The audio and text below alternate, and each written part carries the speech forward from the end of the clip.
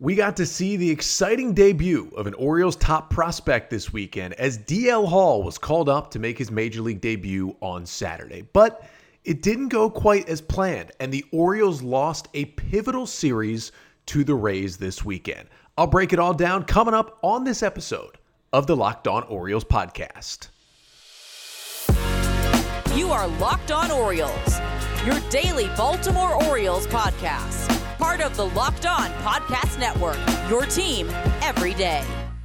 Hey there, Orioles fans. Today is Monday, August 15th, 2022, and welcome back in to the Locked On Orioles podcast, your team every day. As always, I'm your host, Connor Newcomb, and coming up on today's episode, we are going to recap the Orioles' three-game series at the Trop against the Tampa Bay Rays this weekend, with the Orioles losing 2 out of 3 in their final series against the Rays. I'll get you my 3 big takeaways from the weekend having to do with the debut of DL Hall, the roller coaster weekend for the offense, and a really good start from Austin Voth on Friday night. Plus, we'll take a look at what this series really means moving forward for the Orioles. But that's all coming up on this episode of the Locked On Orioles podcast. Before we get there, just want to thank you for making Locked On Orioles your first podcast listen of the day. We're free and available on all podcast listening platforms, whether it be Apple Pods or Spotify. If you could leave a 5-star rating and a review on those apps, it really helps out. And then, of course, right here on the Locked On Orioles YouTube page, make sure to hit that red subscribe button and like and comment on the videos. Thank you to all of you who have hit that red subscribe button here on Locked On Orioles. And we've gotten over 1,000 subscribers, which I promised last week. If we got over 1,000 subscribers on the YouTube channel, I would do a giveaway. Well, you're here on a Monday episode. Here's what you're going to get, potentially. The Cedric Mullins 30-30 bobblehead could be yours. In the box, still in it right here. Could be yours if you can do 2 things. 1, if you're not already, you must be subscribed to the Locked On Orioles YouTube channel. 2, leave a comment either on the YouTube channel on this episode or on any episode for the rest of this week, Monday through Friday, with your favorite moment at Oriole Park at Camden Yards history that you have attended. If you haven't been to Oriole Park yet, that's okay. Comment with your favorite moment that you've seen happen at Oriole Park. Again, in the comments of any video on YouTube, Monday through Friday, just subscribe to the YouTube channel and leave a comment of what your favorite moment that either you've seen in person or you've seen on TV at Oriole Park at Camden Yards, of course, with the 30th anniversary of the ballpark, and you will be entered to win the Cedric Mullins 30-30 Club bobblehead. I will make the drawing completely random on Friday, and then we will announce the winner on next Monday's episode of who gets this Cedric Mullins bobblehead. But again, we'll get back to that further throughout the week. But here on the podcast, again, thank you for making Locked On Orioles your first listen of the day. And for your first listen today, Orioles and Rays, an absolutely pivotal 3-game series this weekend at the Trop, and it started off well for the Orioles. The bats came out hot as they won Friday's opener 10-3. It was one of the best offensive performances of the year for the Orioles. We'll get to that a little bit later, but they win the first game of the series. And it was pivotal to win this series. But then the bats went quiet, things went downhill, and they lost the next 2 games. After winning 10-3 on Friday, they lost 8-2 on Saturday, lost the finale, the rubber match, 4-1 on Sunday, and lost 2 out of 3 in the series. The Orioles fall to 59-55 on the season. They now are still, right now, 7th in the American League. They sit a game and a half back of the Tampa Bay Rays for the 3rd and final wildcard spot. And to be fair, it was not a great weekend for Toronto or Seattle, who both lost series as well. So those teams kind of came back down to Tampa's level. So the Orioles are just a game and a half back of Tampa. They are just 2 games back of Seattle. They hold the 2nd wildcard spot. And they're just 2.5 games back of Toronto, who, of course, the Orioles start a series with north of the border starting tonight. So the O's could potentially, if all things go right in this series, pass Toronto in the standings this week. But the O's did allow some teams behind them to make up some ground. The Minnesota Twins are just a half game behind the Orioles, and now the Chicago White Sox, who had a really productive weekend against the Tigers, swept them, are now also just a half game behind the Orioles as well. The Boston Red Sox, 3 games back of the O's going into play on Monday. So that's where we stand. The Orioles lose the series. Let's get to my first big takeaway, and of course it is DL Hall made his Major League debut on Saturday to some mixed results as he got the start in the Orioles' 8-2 loss at the Trop. Now, obviously the good was getting the news that DL Hall was going to be called up. We didn't really know when it was going to happen. We were hoping soon. I talked about on this podcast, hey, maybe they use him in a relief role early. But Roch Kubatko of MASN Sports, the first to report on Friday that DL Hall was being called up to the major leagues. Now, all he reported was that he was joining the team. We weren't quite sure what his role would be, but later in the day, Andy Koska, friend of this podcast of the Baltimore Sun, did report that Hall would be starting the Saturday game. So Hall was not activated for the Friday game. Obviously, you want to keep a full bullpen. And then on Saturday afternoon, the Orioles activated DL Hall, and in a little bit of a surprising move, they optioned Nick Vespi back down to AAA to make room. Now, Vespi still has another option left this season. Remember, you get the 5 maximum options. That is now his 4th. And Nick Vespi, who did give up the game-winning hit in Thursday night's loss to the Red Sox, but in general has been solid as a middle relief guy as a lefty this year, goes down to AAA again. He'll now have to wait 15 days to come back up. So unless there's an injury, he can't come back up until August 28th. But we did think, hey, at least this is hopefully for DL Hall to take over as a starter. Well, then we learned from Roch Kubatko reporting that although Hall would be starting Saturday's game, that would be his only start most likely, and then the Orioles would then move him into the bullpen after that. And to be honest, I kind of liked that role. I liked that you get him to the big leagues and he knows when he's going to pitch for his debut. Because it's tough for high leverage or high profile pitchers to come up who have been starting their whole careers and then come up immediately into the bullpen. I thought it was going to be the perfect transition. You call him up, you have him start on the first day so he knows exactly when he's pitching. He can get all the nerves out, he can pitch, and then you put him in the bullpen. Obviously, he doesn't pitch for another 4 days, and then you start bringing him out of the pen in 1 and 2 inning stints. So it seemed like that was going to be the plan. And so going to that start, obviously there was a lot of excitement. And the other thing is, it wasn't just any pitcher on the other side for Tampa. It was Shane McClanahan, another hard-throwing lefty who right now is probably the front runner for the American League Cy Young Award. So what a pitching matchup we had.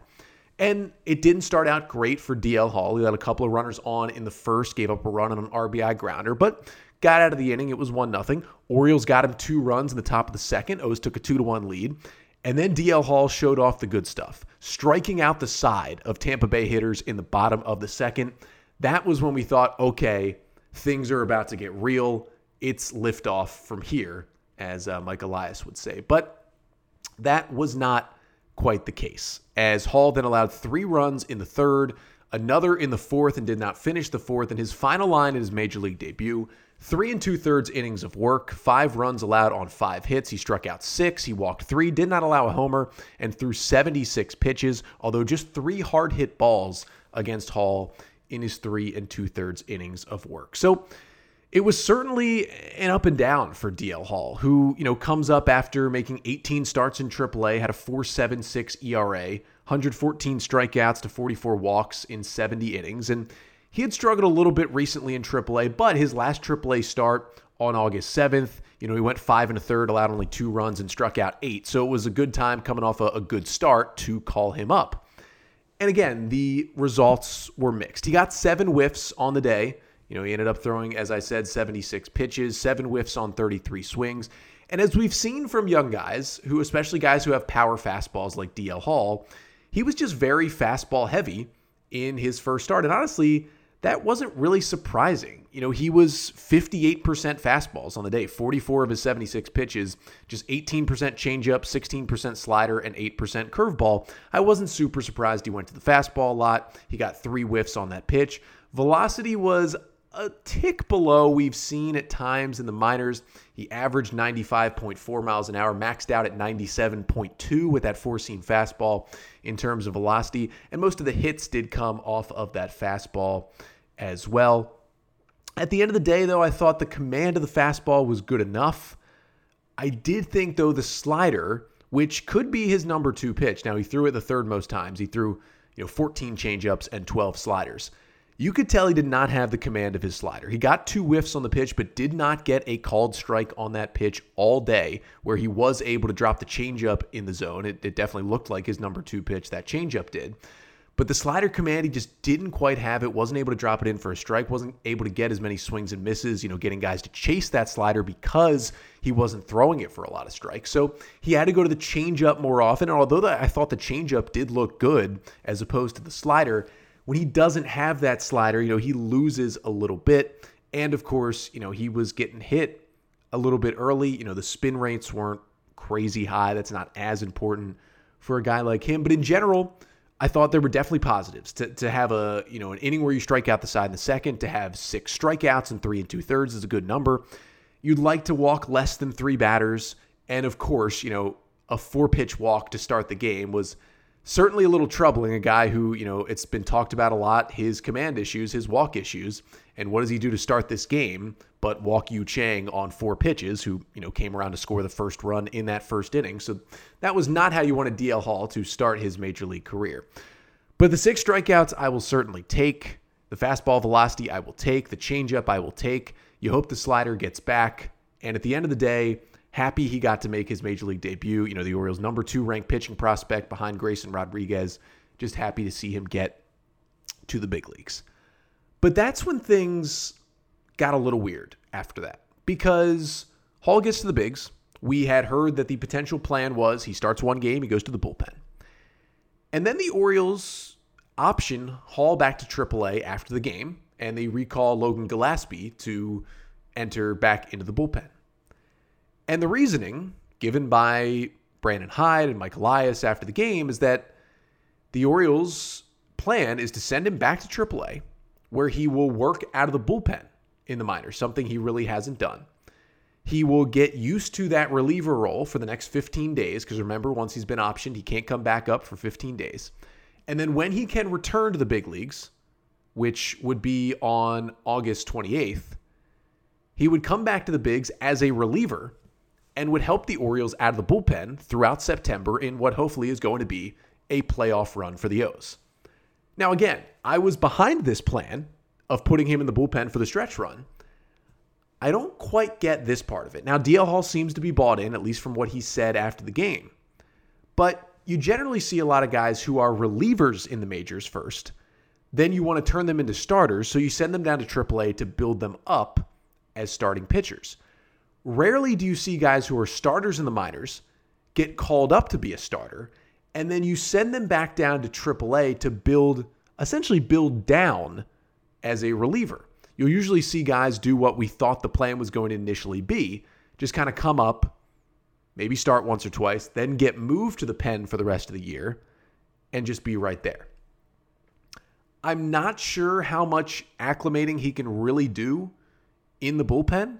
I mean, obviously it's going to be a new thing for him. He's been a starter his whole life, and the Orioles' plan for him moving forward is still to be a starter long term. He's going to compete in spring training next year as a starting pitcher. But it's smart. The Orioles are in a playoff race. He's got nasty stuff from the left side. You use him in 1 or 2 inning spurts, he's going to be throwing 100 with a knockout slider, and it's going to be awesome out of the bullpen. It's a good move. But unless you're really worried about Hall's preparation as a reliever, that's the only thing I could think of here, that maybe they're worried that because he's always been a starter, he's never had to do a reliever-type warm-up. And, a reliever-type prep to pitch every other day or every third day instead of every 5 days. And so they maybe want him for 2 weeks in AAA to get used to doing that. They'll have him on probably a regimented schedule where he won't really pitch in terms of game situation. He'll just they'll know each day that he's going to pitch. To maybe get him more ready to be a reliever in the bigs, and then you call him up in 15 days. I guess that makes sense, but when you're going from a starter to a reliever, that's much easier to do in the big leagues. And you would think he could just do it in the big leagues. I thought he would sit for the next 4 days. He'd be in the big league bullpen. And then, by Thursday of this week, he'd be ready to pitch out of the pen for the Orioles. I thought that'd be kind of the easy decision to make. That's not what the Orioles did. And hopefully when those 15 days are up, he'll be immediately back in the big leagues in the bullpen for the Orioles. And it'll make it a little easier because right after those 15 days comes September 1st when the rosters expand by 2 spots to 28 guys. It'll make it easier to get Hall back in the big leagues, but I'm not sure I get it. The start wasn't the best. I am on board with him being a reliever down the stretch for this team. Not totally behind him going back to AAA, but that's what the Orioles are going to do, and hopefully it all works out. He comes back in 2 weeks and can dominate out of this Oriole bullpen. Obviously, DL Hall, though, was the big story for the Orioles this weekend. But another story when you flip to the bats was just how different these bats looked from Friday, dominating, to Saturday, a little bit of struggles, and then Sunday, well, Drew Rasmussen was perfect against them on Sunday for 8 innings. So coming up next, we're going to talk about the kind of roller coaster weekend for the Orioles bats. But first, got to tell you about LinkedIn Talent Solutions. Because as you gear up for fall, you need the right people on your team to help your small business fire on all cylinders.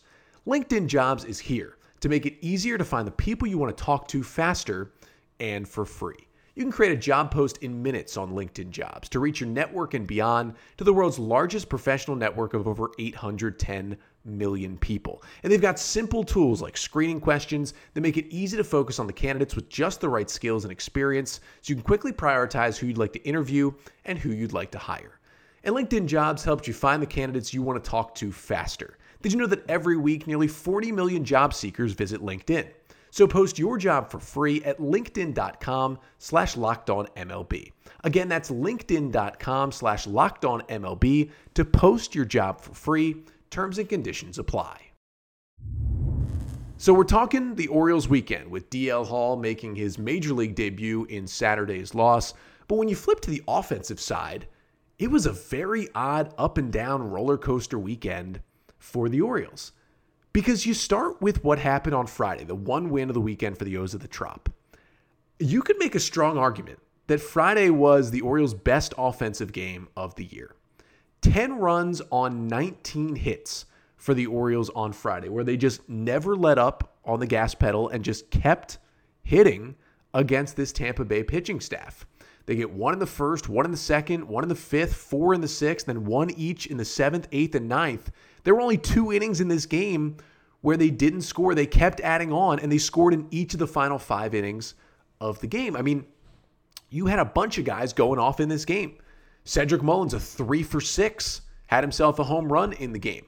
Adley Rutschman had himself a home run in the game. Just an absolute monster blast from Adley Rutschman in this game in the first inning that opened up the scoring. I mean, that was the best he's hit a ball all year. 107 off the bat, traveled 439 feet way off the catwalk on Friday night at the Trop. It was a monstrous home run from Adley Rutschman. I mean, you had everybody adding in for this offense. Anthony Santander, 3 for 5 with a double and 2 singles.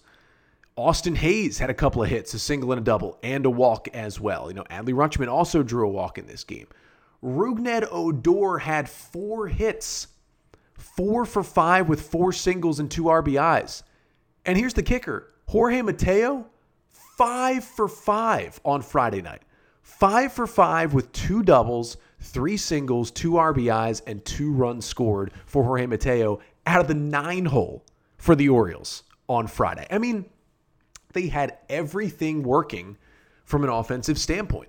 They went 7 for 11 hitting with runners in scoring position in Friday's game. They did everything, and you're thinking, wow, I know that they're going to face McClanahan tomorrow, but if they're going to hit anything close to this all weekend, this is going to be a great series for the Orioles. I mean, they just dominated Corey Kluber on Friday. They got 7 runs on 10 hits off of Corey Kluber. He's got 2 Cy Youngs in his back pocket. And then we go to Saturday, and it just kind of all changes for the Orioles. They get just 2 runs. Now, they did have 9 hits on Saturday, and you know, they got to McClanahan early. They got 2 runs in the second inning off of Shane McClanahan, and they loaded up the bases, but they left the bases loaded in the top of the second with just a 2-1 lead, and then did not score for the final 7 innings of that game. And Shane McClanahan's great. He goes 6 innings, allows just those 2 runs, but they had him on the ropes early and just couldn't get that big hit. But even Saturday, you know, they got a 2 for 3 from Rougned Odor after a 4-hit game on Friday night. Robinson Chirinos got the start behind the plate. He had a 2 for 4 with an RBI in this game. I mean, you had hits sprinkled throughout the lineup for the Orioles, and it just didn't happen for him offensively. So you're thinking, all right, they had some chances. They had 9 hits. They just didn't convert early against one of the best pitchers in baseball. So you're not feeling as good, but you're feeling okay going into Sunday. And then Sunday happens. Drew Rasmussen was very close to throwing a perfect game against the Orioles on Sunday. As you all know, Rasmussen, the Rays starter, 8 perfect innings against the Orioles. Jorge Mateo had to break it up. On the first pitch of the 9th, Mateo lines one down the third base line for a leadoff double to, of course, break up the perfect game and the no-hitter. He would eventually score on a wild pitch to break up the shutout as well. Rasmussen actually didn't even finish the game, lasted just 8 1/3. Jason Adam had to come in to finish off that Rays 4-1 win on Sunday. But it's not like the Orioles were completely dominated. I mean, he only had 7 strikeouts. The Orioles, they did have 8 hard hit balls against him, so they squared him up a bit in this game. But Drew Rasmussen is like the perfect example of a 5-and-dive guy. Somebody who has high strikeout rates, throws a lot of pitches, and basically throws 5 innings and then gets out. He threw 8 1/3 innings, only needed 87 pitches to do that. When he was through 5 perfect innings, he had thrown 44 pitches in this game. He was under 80 pitches going into the 9th inning with a perfect game. That's concerning for the Oriole offense. And he had some guys do okay. I mean, Ramon Arias went 0 for 3 with 3 hard hit balls. He deserved better in that game. And again, Mateo ends up with the only hit, that double. They score the run on after a ground out and a wild pitch. But it's concerning to have that happen. And Drew Rasmussen has had a great year. He's now got a 2.80 ERA in the Rays rotation. But the fact that he's a 5-and-dive guy is concerning that he almost threw a perfect game. And I get Ryan Mountcastle was not in the lineup, was hit by a pitch on the hand in the 9th inning on Saturday, was not in the lineup Sunday. Brandon Hyde said that he's hoping it's not an IL situation, just a day-to-day injury. And, I get that Taron Vavra also was not in the lineup for some reason. Brett Phillips was starting instead on Sunday. But it wasn't like this was a completely punt lineup by the Orioles. It was most of their regulars. You had Nevin and Phillips in there. But other than that, you had your guys. And it just was tough to watch for the Orioles. And obviously, I can say, you got some answers. And Kyle Stowers and Gunnar Henderson pretty much ready to go in AAA. I've hit that point again and again here on this podcast. But definitely just a weird offensive weekend. The ups and downs. Hopefully it's more of the ups of Friday than the downs of Sunday, but we will see because these games are not getting any easier moving forward for the Orioles. But even though the O's did lose this series and the offense sputtered on Sunday and DL Hall didn't pitch his best and is back in the minors, I wanted to focus on really the biggest positive from the weekend in my final takeaway, and that was Austin Voth's start on Friday night. He is turning into maybe something a little bit special for the Orioles after claiming him off waivers from the Nats. And coming up next, we'll talk about his start Friday night and what he's changed in Baltimore to make him pitch this well. But first, got to tell you about betonline.net, your number one place to find all your sports events, favorite sports, odds, lines, games. It's the number one online place for all your sports betting needs. You can find news on every league, including Major League Baseball, but also the NFL season creeping up. You got the NBA, the NHL, and every weekend combat sports, esports, and golf every weekend as well. And BetOnline continues to be the top online resource for all your sports wagering info, from live in-game betting, scores, and podcasts. They have you covered. So head to BetOnline today or use your mobile device to learn more about the action happening today at BetOnline, where the game starts. So we're talking Orioles and Rays. The O's dropped 2 out of 3 to the Rays over the weekend. And, it was a very important series, not just because the Orioles were, jockeying for playoff position. And after the O's won the Friday game, they had jumped into a playoff spot. They were a half game ahead of the Rays. Then they lost the next 2, now a game and a half back, but the O's are right in it. But the reason why this series was so important is that it was the final series between the Rays and the Orioles this season. Now, the season series was tied 8-8 coming in. So the winner of this series was going to win the season series. And the reason why that's so important this year is because starting this year, Major League Baseball has done away with the tiebreaker games, the game 163s. When teams are tied in the standings at the end of the year, they play that extra game to decide who wins the division or who wins the wild card, who goes to the playoffs. They're not doing that anymore. What they're doing instead is tiebreakers, head-to-head tiebreakers. So the Orioles lose the season series now 10-9 to the Rays, and there's a chance they could be tied with the Rays at the end of the season for the final wild card spot. And if that happens, the Rays will go to the playoffs and the Orioles will go home. And the reason why it's a little concerning is that the Orioles have now officially lost the season series to the Rays, they've lost the season series to the Twins, and they've lost the season series to the Mariners. Those are three teams right around them in the wild card hunt. That is a little concerning, but the Orioles, that's why Sunday's game was the biggest game in 6 years, and they almost got no hit. But we'll look at the one win of the weekend before we get out of here. That was the 10-3 victory Friday. Obviously, the offense was outstanding to get 19 hits. But Austin Voth was something special on Friday night. He wasn't the only pitcher who flirted with a no-hit bid this weekend. Austin Voth threw 5 no-hit innings on Friday night. Now, he came out in the 6th, allowed an infield single, then a 2-run homer to Arozarena, and eventually Voth did leave the game and, didn't extend his no-hit bid any further. But his final line Friday night, 5 1/3 innings, 2 runs on 3 hits, 5 Ks, a walk, a home run, 80 pitches, just 5 hard hit balls against him. And it's been a tale of two teams for Austin Voth. When he came over to the Orioles from the Nationals, when the O's claimed him off waivers, Nats had DFA'd him back at the end of May. He had made 19 relief appearances for the Nats, 18 2/3 innings. He had a 10.13 ERA. He had allowed 34 hits in 18 2/3 innings. Well, now in his time with the Orioles, he's made 13 appearances and 9 starts with the O's. And in 42 innings, he has a 3.21 ERA with Baltimore, just 39 hits in 42 innings, 41 Ks to just 12 walks in that time.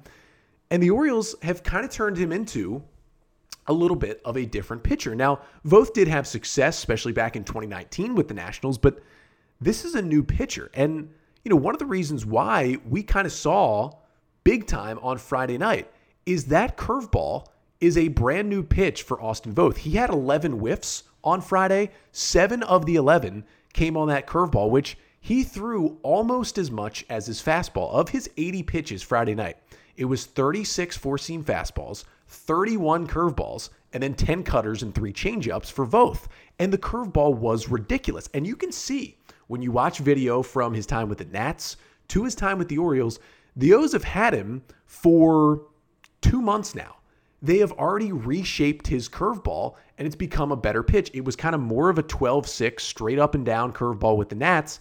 That curveball has more bend. It goes more right to left from the righty Austin Voth now. And he also talked about how he's been working on a sweeper, the new side-to-side slider with pitching coach Chris Holt. Maybe he debuts that at some point. He threw a slider years ago with the Nationals. And the other thing that Voth has done is, he's throwing the same amount of fastballs. He's got a solid velocity fastball, 93, 95. He's throwing it up in the zone like he's always done. He's throwing it his normal amount. But what he's done is he's cut down on his cutter usage. His cutter has gone from 28% to about 23%, and it continues to drop. Only throw it 13% on Friday night. He's bumped way up the curveball usage, which is now his solidified number 2 pitch, and maybe could be his number 1 pitch, and he's brought his changeup back. Now, he only threw 3 changeups in that start on Friday night, but he didn't throw any changeups at all in his 19 appearances with the Nationals this year. So he's brought that pitch back just a little bit, just to toss it in there from time to time.